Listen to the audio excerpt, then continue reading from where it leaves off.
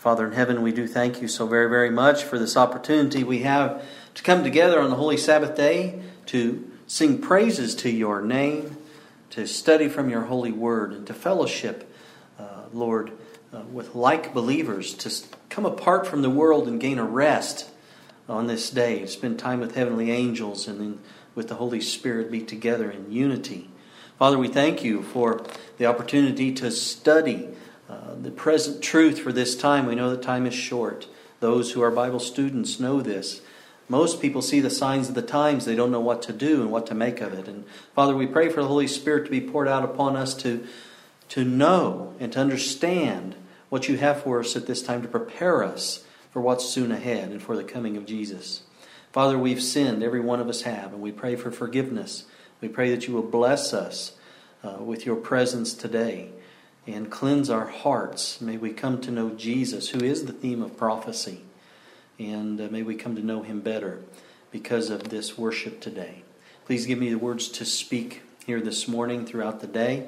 May they be your words, Father, not my opinions. And may be make hearts prepared for the truth. We thank you for Jesus and pray this in his name. Amen. Amen.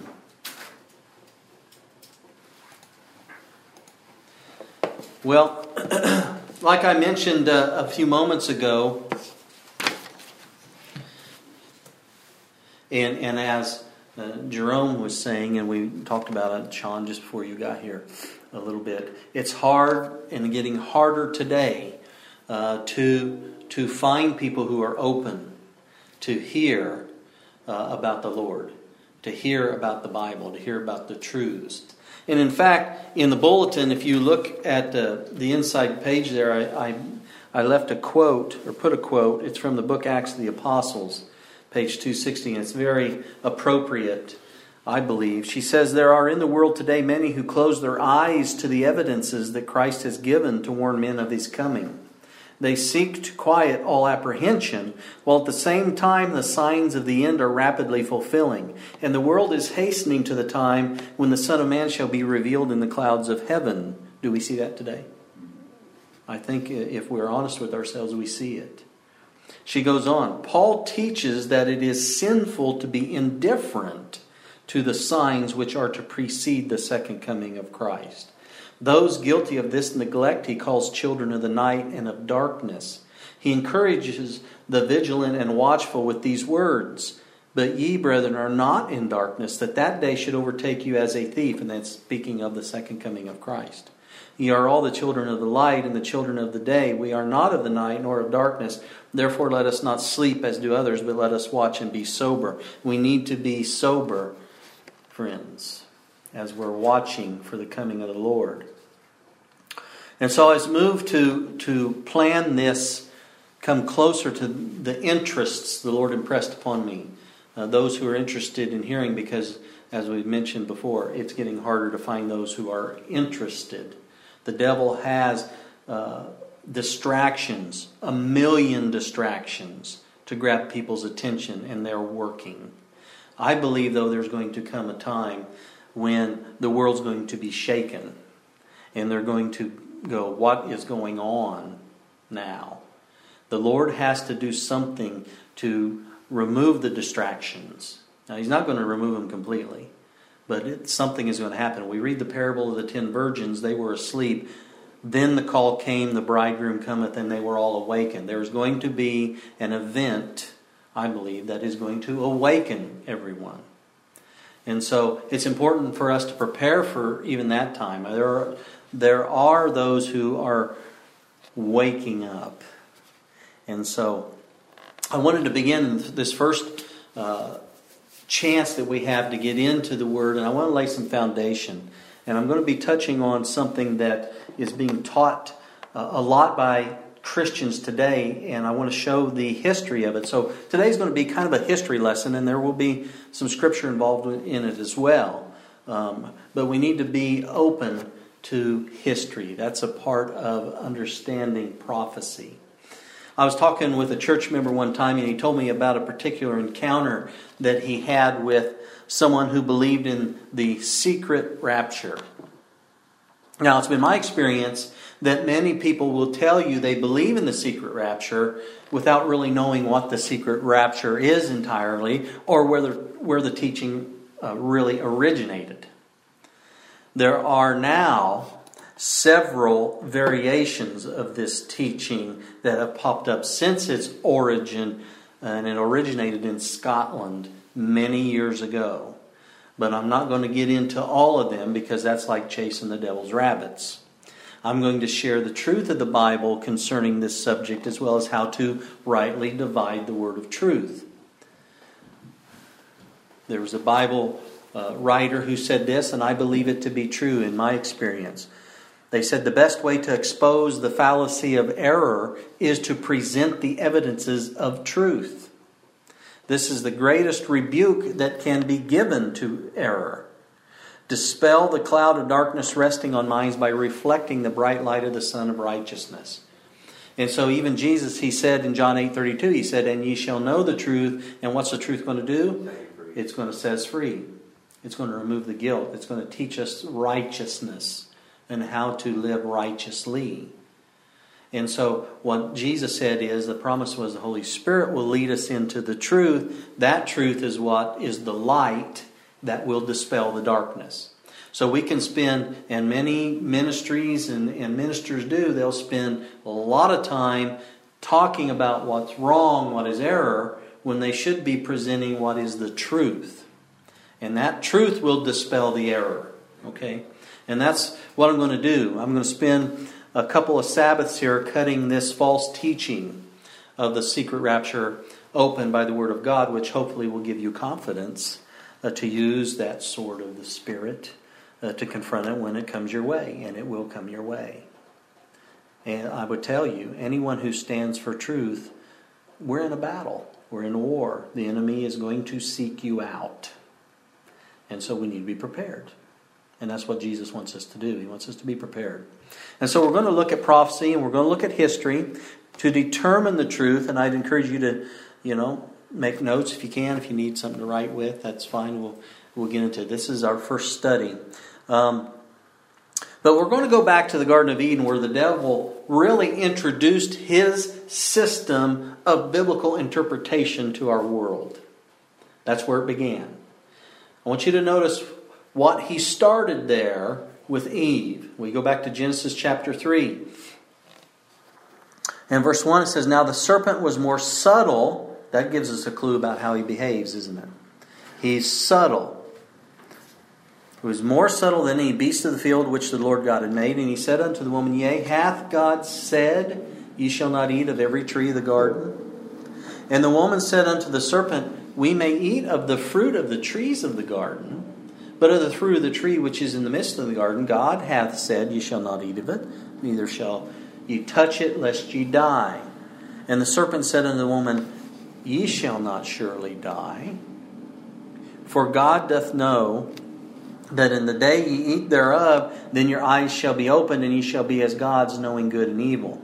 Now, I want you to notice that Satan launched his conversation with Eve by asking a seemingly innocuous question. Remember, subtlety. That's what he uses, subtlety. And his question was, has God said? So his opening ploy was to question God's word. Has God said? And then offer a counter interpretation of God's actual intentions. He claimed to Eve that God was trying to hide knowledge from her. And what's more interesting to me, however, is that Satan has not only continued telling lies, but he has honed and amplified his technique as he's been propelled toward the end of time. He knows that God has no intention of letting sin continue for eternity. Thank God for that. And so down through the ages, he's been quite aware that there would come a point in time when it was going to be all or nothing. When everything was at stake for him. And we see his technique, I'll tell you friends, alive and well in Christian world today. We see it. Satan works to nullify, you see, the impact of the prophecies God has given through His Holy Spirit, especially the prophecies that we're going to touch on that we find in the books of Daniel and Revelation, dealing with the end times. We want to know about the end times because we're living in the end times. We don't need to hear about a flood, worldwide flood. That's not our worry. We're not going to die in a worldwide flood, are we? That was Noah's present truth. And I'll be very plain. Today, many sincere Christians believe that God is going to rapture them out of this world before a period of time widely hailed as the tribulation. They've been taught, you see, that the 70th week that you find there in Daniel's prophecy, Daniel 9, and we're going to study about this. In fact, this afternoon we'll study about this prophecy. But they're being taught that that last week has been cut off from the 69 weeks. And then a bunch of things are made up about it. It's been cut off and moved in the future and the past and whatever. But is that true? Would God do that? Does that really make sense? Well, in order to understand this question, or these questions, we need to make certain that we're using the principles and the system of interpretation that God has built into the Bible, not Satan's system of interpretation. And these are principles that I call treasure-finding tools. I like, digging for treasure. Jesus said we're to dig as for lost treasure. And God has provided those tools in His Word on how to study. Of the three major systems that we find today used to understand Bible prophecy, and that's what we're concerned about, only one of those systems is derived from the Bible's own pages. And it was for hundreds and hundreds and thousands of years. And we want to lay hold of that one, don't we? But there's three systems that are primarily used. That's why I've entitled this message, 1 and 3 ain't bad. That means the other two are bad. There's one that's good, okay? Now, the three major systems by which prophecy is interpreted today are, first, what is called the historicist interpretation. That's understanding events to fulfill steadily and sequentially. When something gets fulfilled, we don't have to worry about it getting fulfilled again and again and again. I'll get more into detail about that in just a moment. The second one is called the futurist interpretation. What it does is it places all the fulfillment, most all of the prophecies, way in the future. We don't have to worry about it right now because that's way in the future sometime. And then the third is what they call the preterist interpretation. It actually does the opposite of futurism. It puts everything, almost all prophecy, in the past. Oh, that happened a long time ago. Now we must understand that when we use God's method of interpretation, we may come up with results that we may not like. It won't be politically correct. And I'll guarantee you it won't be popular. Jesus said in John 15, He said, if the world hates you, you know that it hated me before it hated you. And if you were of the world would love His own. But because you are not of the world, but I've chosen you out of the world, therefore the world hates you. It's not going to be popular. Truth is rarely accepted, and it's never really popular. There's a pseudo-truth that we find today. And the attitude in our culture today is truth is what you say it is, or what you believe it is. Well, that's chaos. That leads to anarchy. And that's just what our enemy wants, isn't it? So, what do we find when we use these different methods of prophetical interpretation? We're going to take a look at it here. What about historicism? Historicists, they understand prophecy to be constantly fulfilling in a progression of events throughout history. That makes sense, doesn't it? Why would God give us a story and then we just kind of guess, and if it repeats itself, we never know when it's been fulfilled or hasn't been fulfilled, and that's chaos again, right? It's universally agreed that the historicist understanding was the one that was held by the Protestant reformers during the 16th century. John Knox, Huss, Martin Luther, even Isaac Newton. We've all heard of Isaac Newton. John Wesley. They all used the historical method of interpretation. Everyone did. And that's what we're going to find here in history, where that change happened and why it happened. William Miller and the Advent pioneers, they used the historical method of interpretation. Why? Why did they do that? Well, not only does the Bible say this is the method we're to use, but it was the only method that makes sense of the truth. Okay? Speaking of William Miller, it said, a Bible writer said, he saw that the prophecies, so far as they had been fulfilled literally. Link after link of the chain of truth rewarded his efforts as step by step he traced down the great lines of prophecy. If you're not familiar with William Miller, he was moved by God to start studying his Bible. And he started with Genesis 1, and he would go one scripture at a time, and he wouldn't move on until he completely understood it. And he went on by on, all the way through the Bible. And he found principles, and he would go back where he misunderstood and use the principles he learned to understand it. Great example for us. But let me give you an example of this. In Daniel 2, and we'll get to this in a later study, Daniel 2 we find an image of a man that's composed from top to bottom of distinct types of metals. From the head of gold, the chest of silver, the thighs of bronze, the legs of iron, feet of iron and miry clay. And then we see a rock that comes in and destroys the image and becomes a great mountain filling the whole earth. Now it's clear from Daniel's interpretation of the prophecy that it portrays a sequence of kingdoms.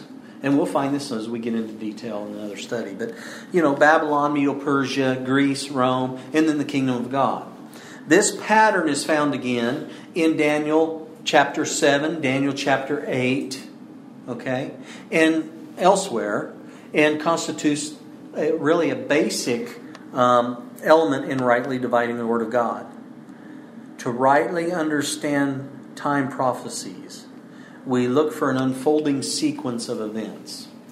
That's what we do. From the time of the prophet on down to the second coming of Christ. And this is what Daniel was laying out. It was the big picture. And then as we go on in prophecy, and this is what we're going to find, God starts giving more and more details. More and more details. So he gives us in prophecy the big picture first. And proves it through history. We can see it. And then he goes through Daniel again and starts adding. He gives us the big picture and then a smaller picture of the big picture. And then a smaller picture of that picture. He's filling in details for us. Okay?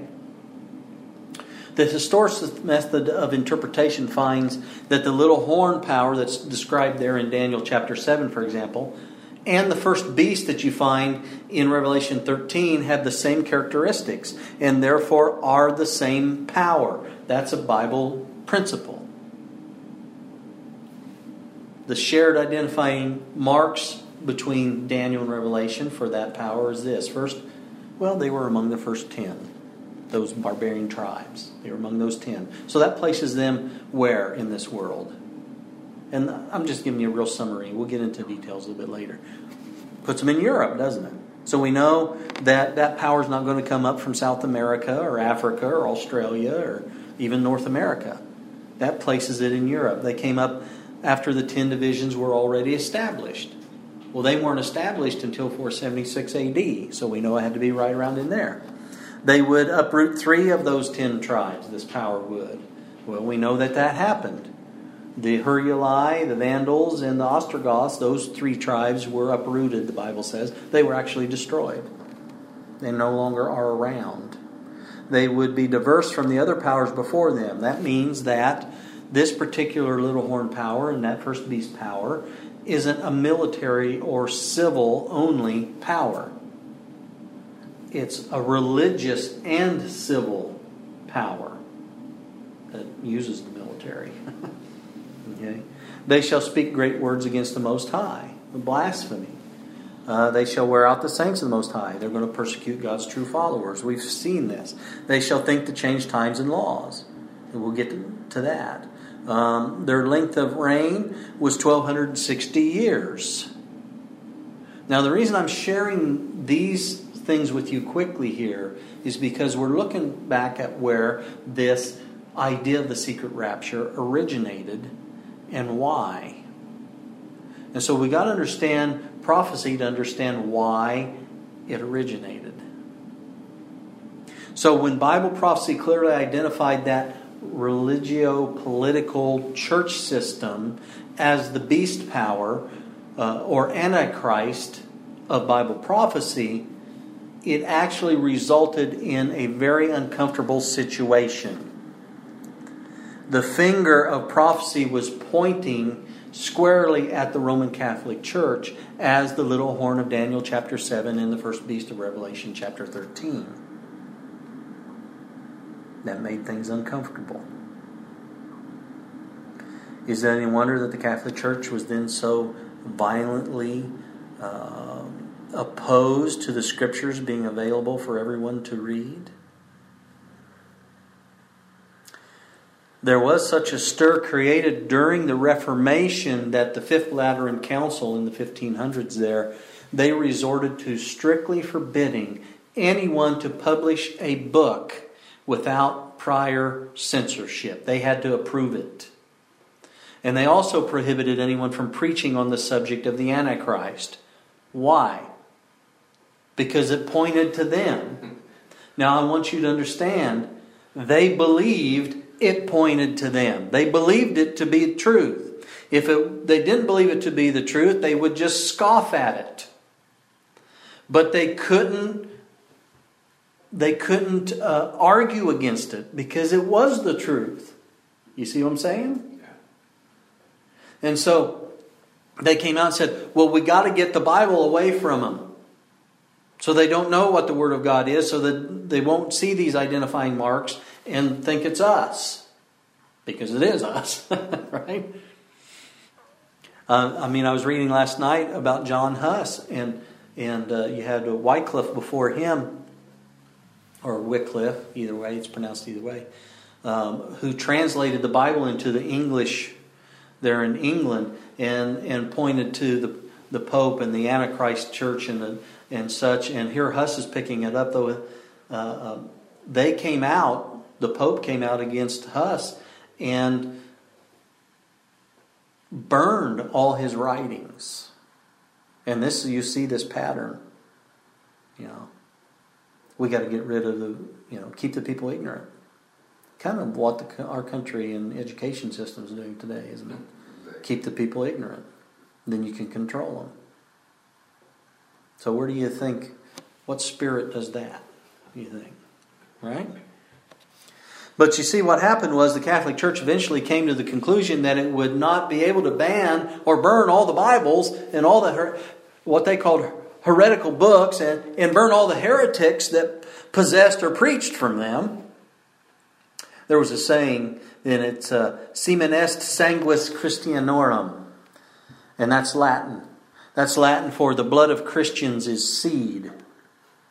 And at that time of great persecution, the more blood that was shed by Christian, the greater was the crop. So they finally got the idea, we got to quit killing them, because we kill them and 10 more spring up. And so this oppressive and crude tactic, what they were doing actually confirmed their identification as that harlot persecuting church of prophecy. It wasn't helping them, was it? And so a new and a subtler approach, remember subtler? Yeah. They're subtle.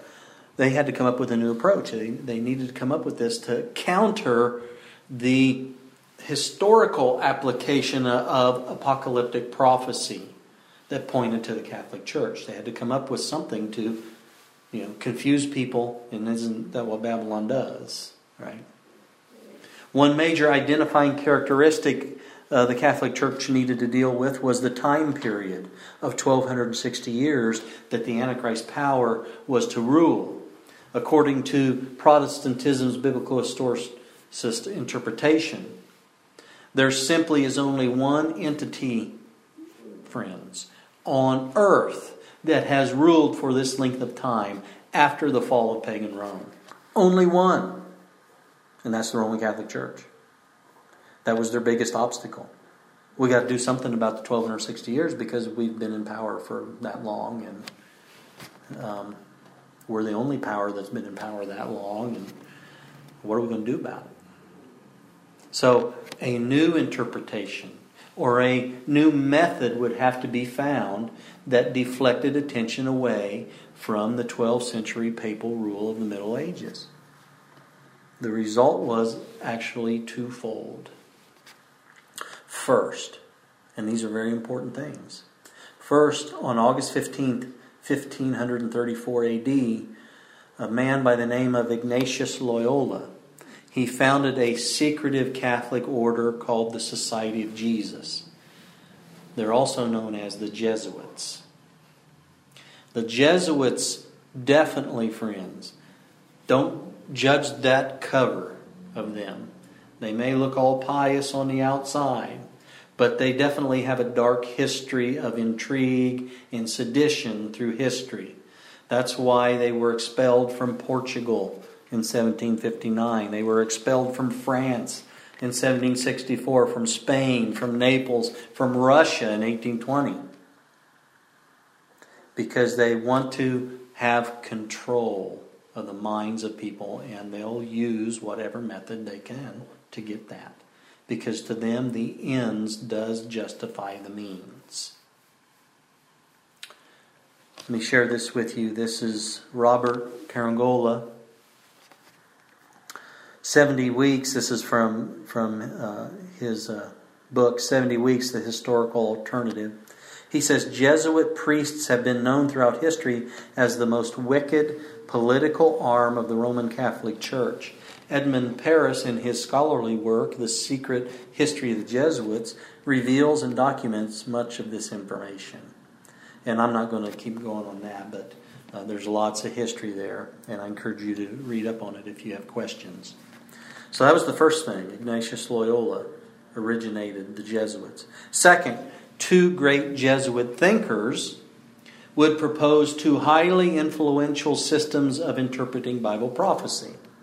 Because remember, what was the Bible doing? It was pointing out the truth of the Antichrist power. And the Antichrist power had a reaction.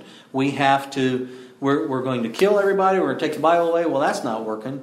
Well, so now we're going to come up with imaginary, systems of interpretation. Okay, and this is what happened. These two Jesuit thinkers. They had to do something because the Bible plainly showed that the Catholic Church was the Antichrist power. Their very actions showed that what the Bible was laying out was right, though. Why else invent new methods? Right? And by the way, think of that individually. Don't we tend to do this when the Bible cuts across a path that we don't want to accept? Isn't that true?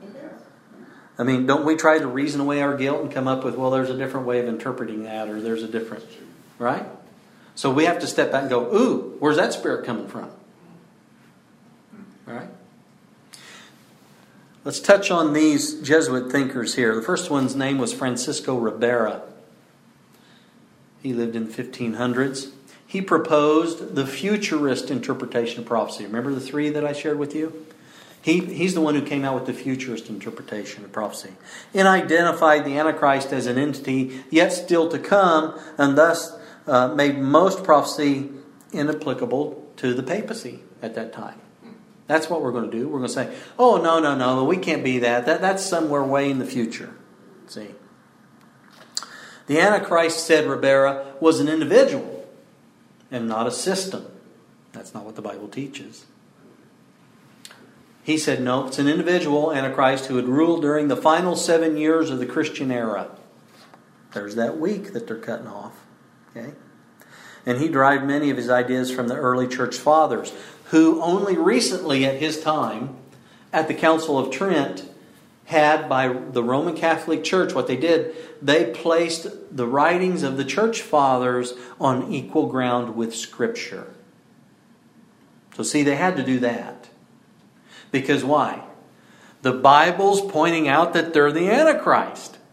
So we have to come up with these fallacies that we are going to say are just as authoritative as the Word of God.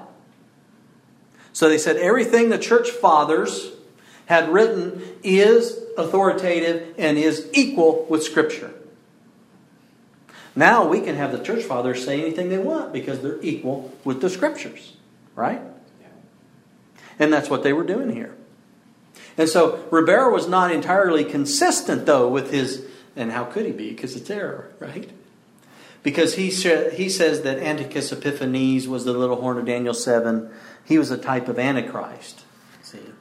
But those following his method, what'd they do? They eventually had to take that 70-week prophecy and cut it up. They had to take the last of the week, the 70th week, Daniel 9, throw it out there in the future somewhere. There's no biblical justification for this at all. But if you get the church fathers to write about it and say this is what you do, and people begin to believe that that's authoritative and on par with the Scriptures, then there's mass confusion, isn't there? What are you going to believe? The genius of the futurist idea was that it appeared to use the Bible authoritatively and assigned all damaging associations off into times other than the present. That's getting the heat off the papacy, getting the heat off the church. It was ideally suited to deceive because it placed the Antichrist forever just beyond the horizon. Oh, he's coming, but he's not here yet. He's just over there. Always in the future. He's never really going to show up. You know, Hal Lindsey, have you ever heard of him? Yeah. He came out with a book years ago that was entitled The Late Great Planet Earth. And it predicted the soon end of our world as the Antichrist was coming. I think that was in the mid-'80s. It was like 1983, 1984, somewhere in there, I think. His theology comes from this false theory by Ribera. I'll get to more of those a little bit later. But Ribera said that the first few chapters of the Apocalypse applied to ancient pagan Rome. And the rest he limited to, again, a future 3.5 literal years immediately prior to Jesus' return. And during that time, the Roman Catholic Church would have, this is his theory, would have fallen away from the Pope into apostasy. Notice the Pope doesn't go into apostasy, but the Church falls away from the Pope and goes into apostasy. Then he proposed the Antichrist, a single individual, would, and let me tell you if you haven't heard these same ideas today, the single individual would persecute and blaspheme the saints of God. This person would rebuild the temple in Jerusalem. Have you heard that? He would abolish the Christian religion. He would deny Jesus Christ. He would be received by the Jews.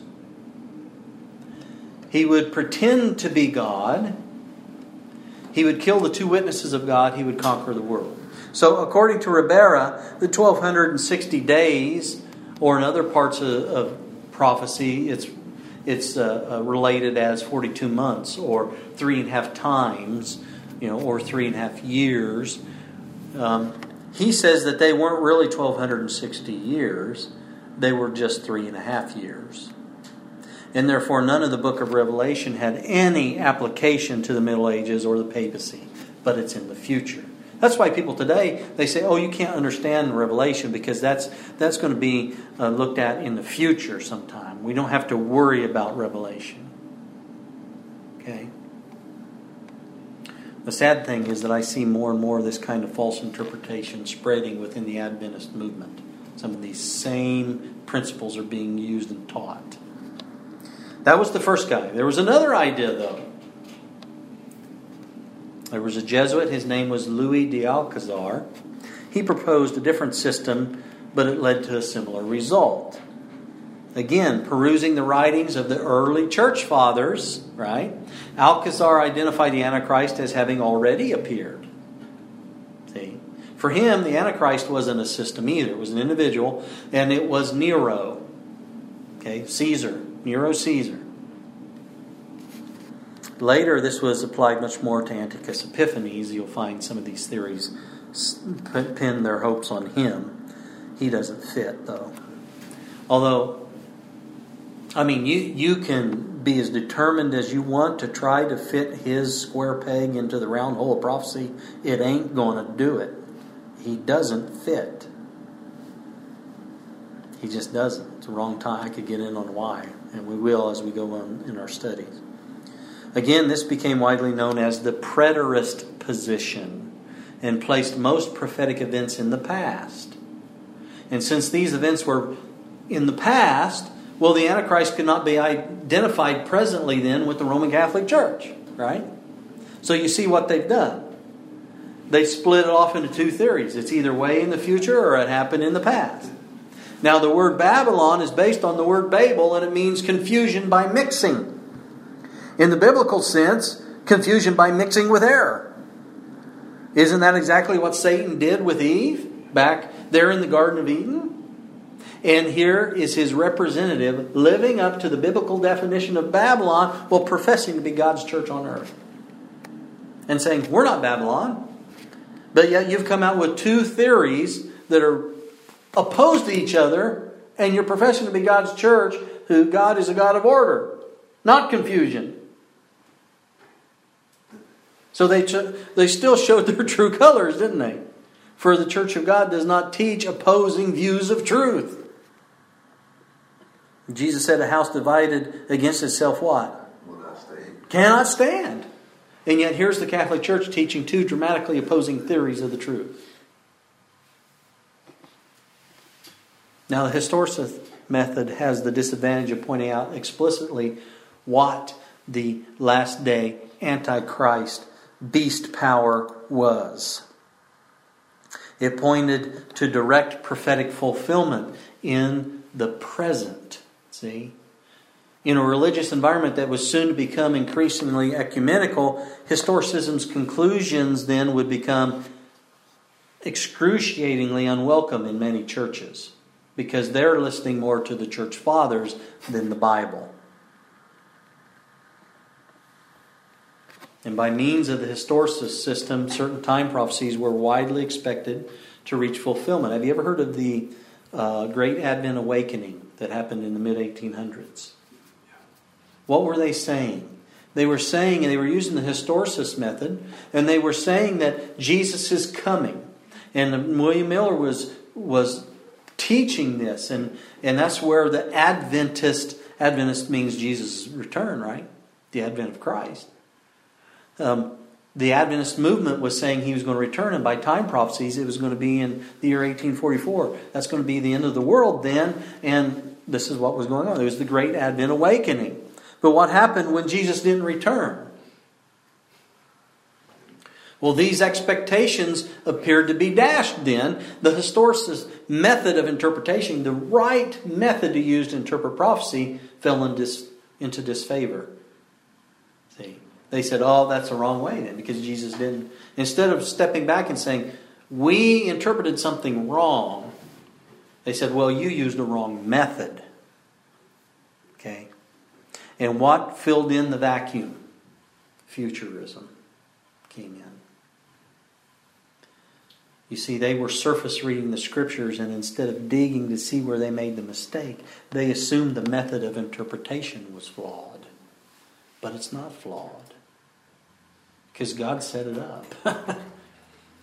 And though futurism had been proposed late in the 16th century by Ribera, right, it only obtained a limited acceptance until a century later, when Cardinal Robert Bellarmine took it up and he made it his main argument against the Protestants. Bellarmine, he's one of the best known Jesuit apologists. He published a work in the 1500s that was entitled Polemic Lectures Concerning the Disputed Points of the Christian Belief Against the Heretics of This Time. There's a book title for you.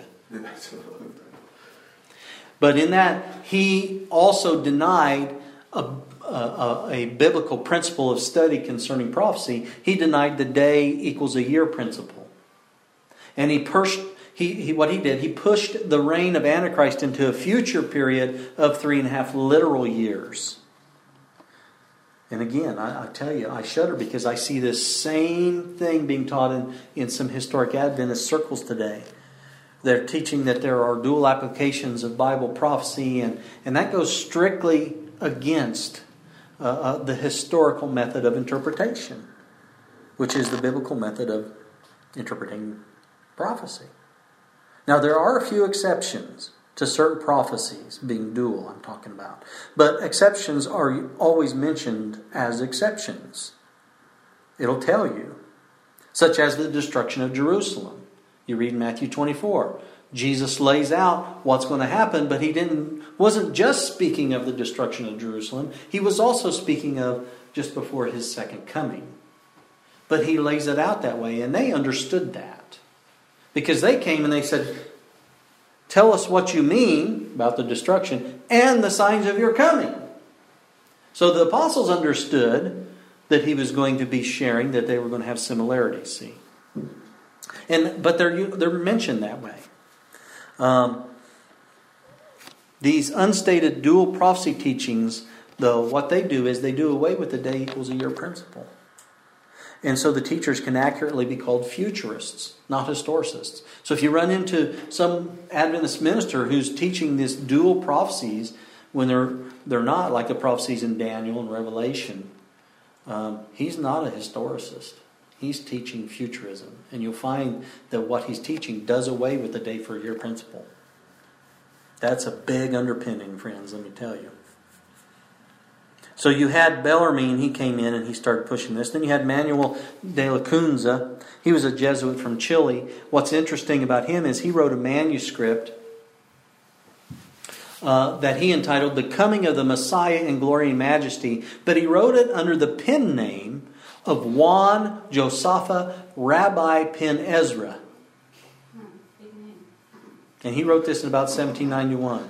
Now why would he write it under that name, assumed name? Yeah. He took a Jewish name to obscure the fact that he was actually a Catholic. Now, what does that tell you? Right? He wanted his book to have a better acceptance in Protestantism. And remember, in the 1800s, at least in this country, Catholics were not a loved religion. People did not look at Catholics highly. They recognized who the Antichrist power was. So in order to get his book into Protestant hands, he became a rabbi, a Jew. But he really wasn't. See. But he was also an advocate of futurism. Lacunza was deliberately attempting to take the pressure off the papacy by proposing that the Antichrist was still off in the future. Then there came a guy by the name of Edward Irving. Edward Irving was a Scottish Presbyterian. And he was a forerunner of the Pentecostal and the Charismatic movements. What he did was he took Lacunza's work, remember, rabbi? He took his work and he translated it from Spanish into English. And he entitled it The Coming of Messiah in Glory and Majesty with a Preliminary Discourse. He added to it, see. And he published it in London in 1827. I know history can be kind of dry, but this is important to understand where this theory came from. Okay? And we're getting to the meat of it. He published this book in 1827, and it included, again, his own preface.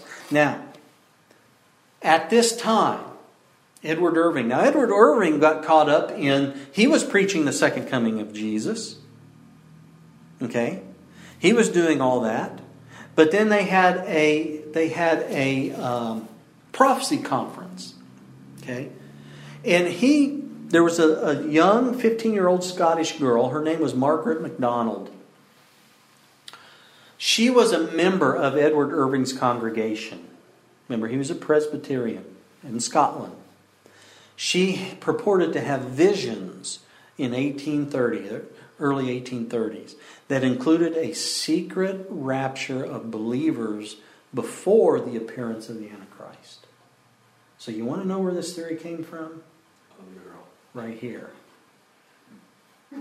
Okay? So she said she had these visions, and she informed her minister, Edward Irving, of her visions. She wrote it all out and sent him a letter. And Irving then, he went to this prophecy conference that was in Dublin, Ireland in 1830. It was held at Powerscourt Castle. Put that in the back of your head because it comes back. He promoted both futurism and a secret rapture based off of her visions. Okay? Then Samuel Maitland. He was a scholar and he was a librarian to the Archbishop of Canterbury. He promoted and established futurism in England. In 1826, he published a widely read book attacking the Reformation and supporting Ribera's idea of a future one-man Antichrist. And for the next 10 years, in tract after tract, he continued his anti-Reformation rhetoric, just pounding it, pounding it, pounding it. Then after Maitland came a guy named James Todd. He was a professor of Hebrew at the university there in Ireland, Dublin. He accepted those futuristic ideas of Maitland. You see the idea of the church fathers having ecclesiastical authority on par with the scriptures is being played out by these guys. Haven't you ever heard? One of the things the Catholic Church says is you're not educated enough or called to understand what the Bible says. You understand why people today, you can in a way understand why people today hang on every word of their minister and they don't study themselves. This is where it originates. See? This guy was a professor and people looked up to him. He taught this. He talked about the futurism. He published pamphlets and books. He argued against historicism's interpretation of prophecy. Thus, he was arguing against God's principles of study. Then came a guy named John Henry Newman. This guy is very interesting.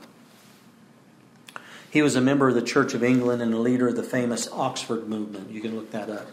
And in 1850, he wrote his letter on Anglican difficulties, revealing that one of the goals in the Oxford movement was to finally absorb the various English denominations and parties back into the Church of Rome. This was in the 1850s. Incidentally, Newman later converted and became a cardinal in the Catholic Church. Is that a surprise?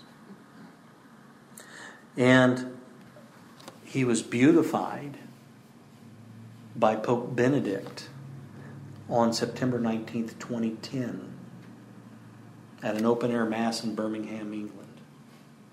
Beatification is, if you don't know what it is, it's a recognition that's accorded by the Catholic Church of a dead person's ascension to heaven and their capacity there then to intercede on behalf of individuals who pray to his or her name. You've heard of intercession of the saints, right?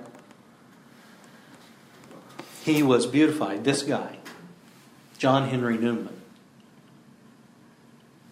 Many believe that Maitland and Todd and Newman were Jesuit plants within Protestantism, and it's hard to argue otherwise, I think, when you look at it. Have you ever heard of John Nelson Darby? The Darby Bible? Oh, yeah. He was a Church of Ireland clergyman, later with the Plymouth Brethren. He promoted futurism, a secret rapture. Darby attended the series, remember at Powerscourt Castle? He was there. He heard Irving teaching it.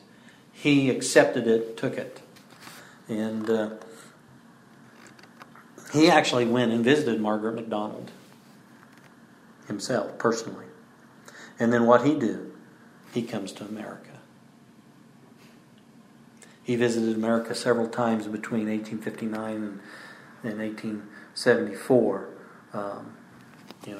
Almost 20 years, where he taught this to Protestant leaders, this futurist theology and secret rapture. Samuel Prideaux Tregelles, he was formerly with the Plymouth Brethren. He became a Presbyterian. He published a book, The Hope of Christ's Second Coming. He published that in 1864. And notice what he says about this theory. He was onto it. He says, I'm not aware that there was any definite teaching that there would be a secret rapture of the church at a secret coming until this was given forth as an utterance in Mr. Irving's church, from what was there received as being the voice of the Spirit. So he's saying that's where it originated, and they were saying it was the Holy Spirit that was telling them that. He's disagreeing. He says, but whether anyone ever asserted such a thing or not, it was from that supposed revelation that the modern doctrine and the modern phraseology respecting it arose.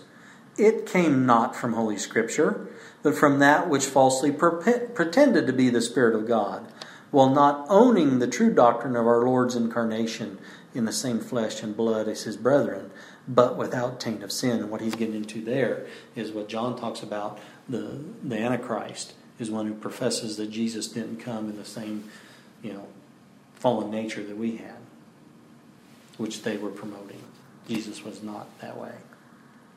Have you heard of Scofield? Yeah. Cyrus Scofield? What'd he do? He what? He put notes in a Bible and then he published that. The Scofield Bible was instrumental in firmly establishing the Jesuit-inspired futurist interpretation in the Protestant Bible schools of the United States. And we can see the results of it. Almost every Christian ministry and seminary around the world today teaches this.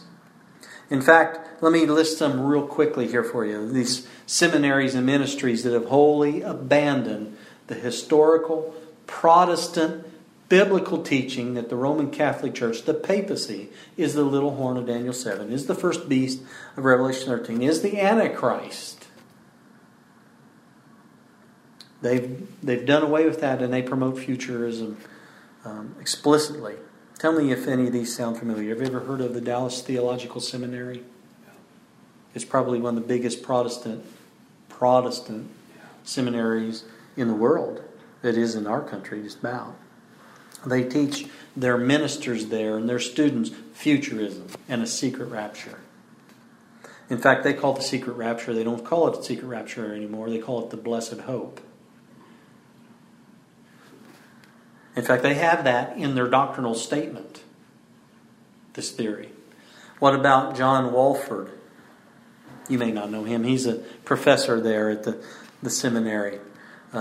He printed a book called The Rapture Question. He was on the revision committee for the Scofield Reference Bible.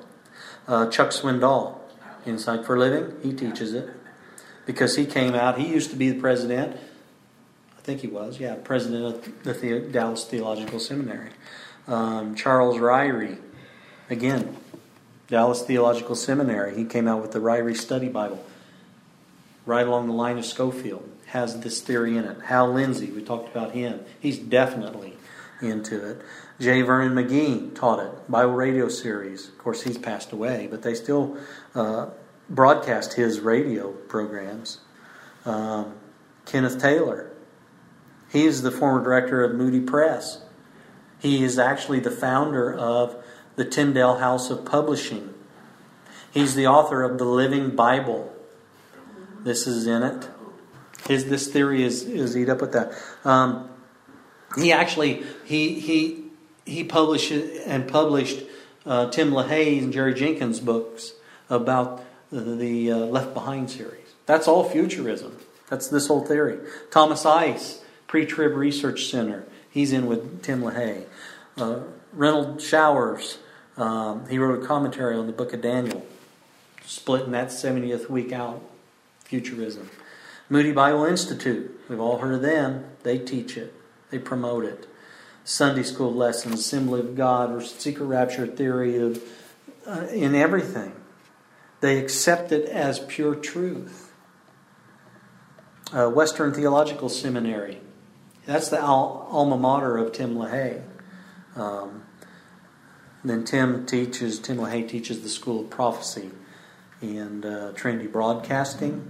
They promote it. Jack Van Impe, he promotes it. Jerry Falwell, John Hagee. What is that ministry out there? The King is Coming, they call it. It's in Colton, California. They push it. Grant Jeffrey, Hilton Sutton, Zola Levitt, John Ankerberg, Perry Stone, Rod Parsley, Dave Hunt. They all are proponents of futurism. And so, friends, I'm going to tell you, no matter how many ministers and theologians agree upon it, you can't just arbitrarily peel off the 70th week of the 70-week prophecy of Daniel chapter 9 and insert a tribulation there. You just can't do that. Biblically, you cannot do it. Now, of course, they do it because they believe that the church fathers are on par with Scripture. And, we used to call that, I used to hear it called backdoor Catholic. That's essentially what they are. They have accepted this Jesuit theory, and they're teaching it as truth. It's that Franklin guy, isn't it? Jason or... Franklin. Yeah, Franklin.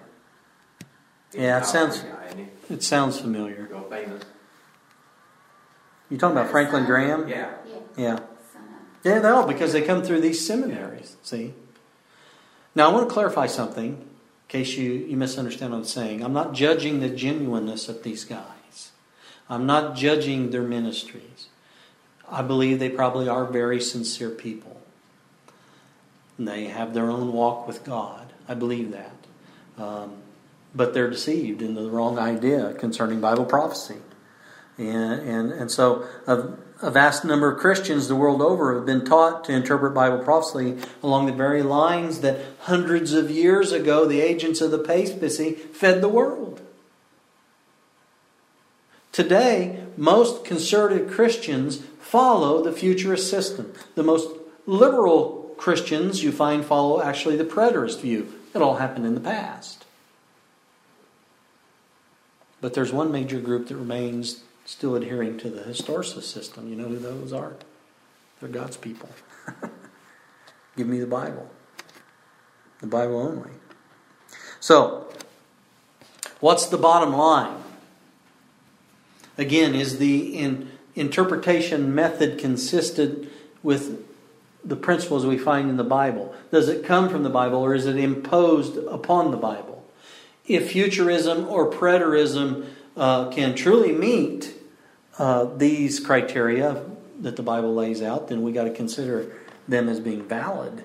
But the only method letting Scripture interpret itself is the historicist method. It's the only one that does it. And remember, both futurism and preterism historically are predominantly based upon the writings of the early church fathers, so-called, that's what I say, and not upon Scriptures. And so only a system truly based upon the Bible can have our allegiance. I speak for myself. Give me the Bible. That's what I want. That's the only thing I trust wholeheartedly. Historicism derives from Scripture the understandings that the prophecies are fulfilling sequentially. And so it's dynamic. It, as do the other two methods, sees some elements as in the past and some as future, of course, in fulfillment. But it's all in harmony with Scripture. It doesn't exclude virtually everything from the present, as the other two methods do. Well, of course, nothing's happening in Bible prophecy today. That's in the future or that's in the past.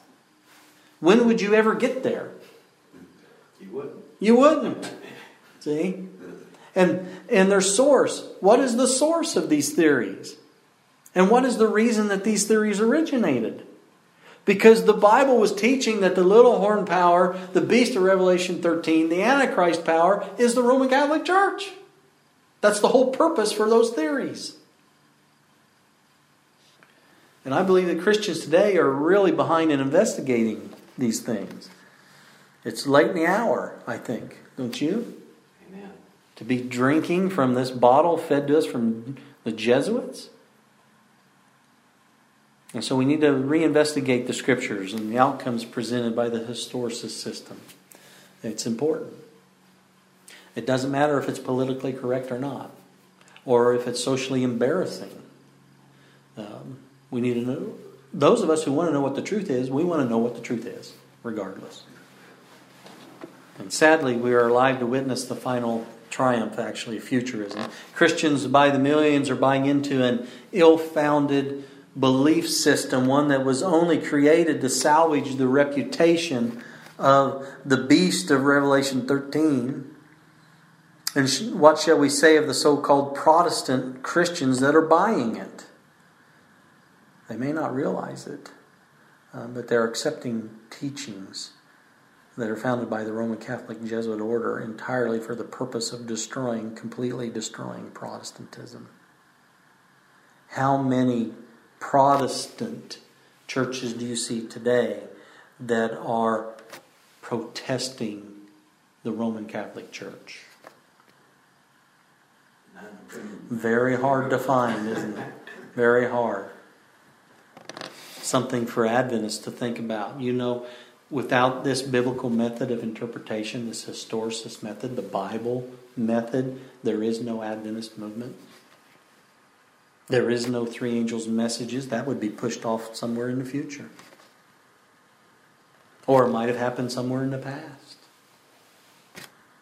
But God has laid out prophecy for us in order. For God's a God of order. And all their methods of interpretation are meant to destroy order and to destroy the movement of God, to destroy His people. Jesus said, if the world hates you, know it hated me before it hated you. The arbitrary amputation of the 70th week of Daniel, chapter 9, by Protestants and evangelical Christians has absolutely no foundation in Scripture whatsoever. And we're going to see that in our study this afternoon. We're going to see it. We're going to see what the Bible exactly does say. And by God's Spirit, we will interpret it correctly using His method. Amen? Amen. I'll close here with what John said. 1 John 2:28. And now, little children, abide in Him, that when He shall appear, we may have confidence and not be ashamed before Him at His coming. May that be so. Amen. Let's bow our heads. Father in heaven, we again thank You so much for Your guiding Holy Spirit, the promise to guide us into the truth. We claim that promise.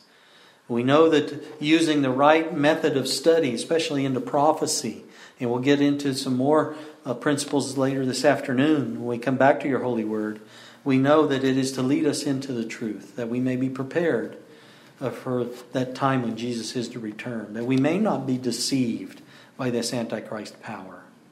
Help us, Lord, to discern what is truth from error and to share this truth with others. We thank You so much for Your Bible. It is truly a lamp unto our feet.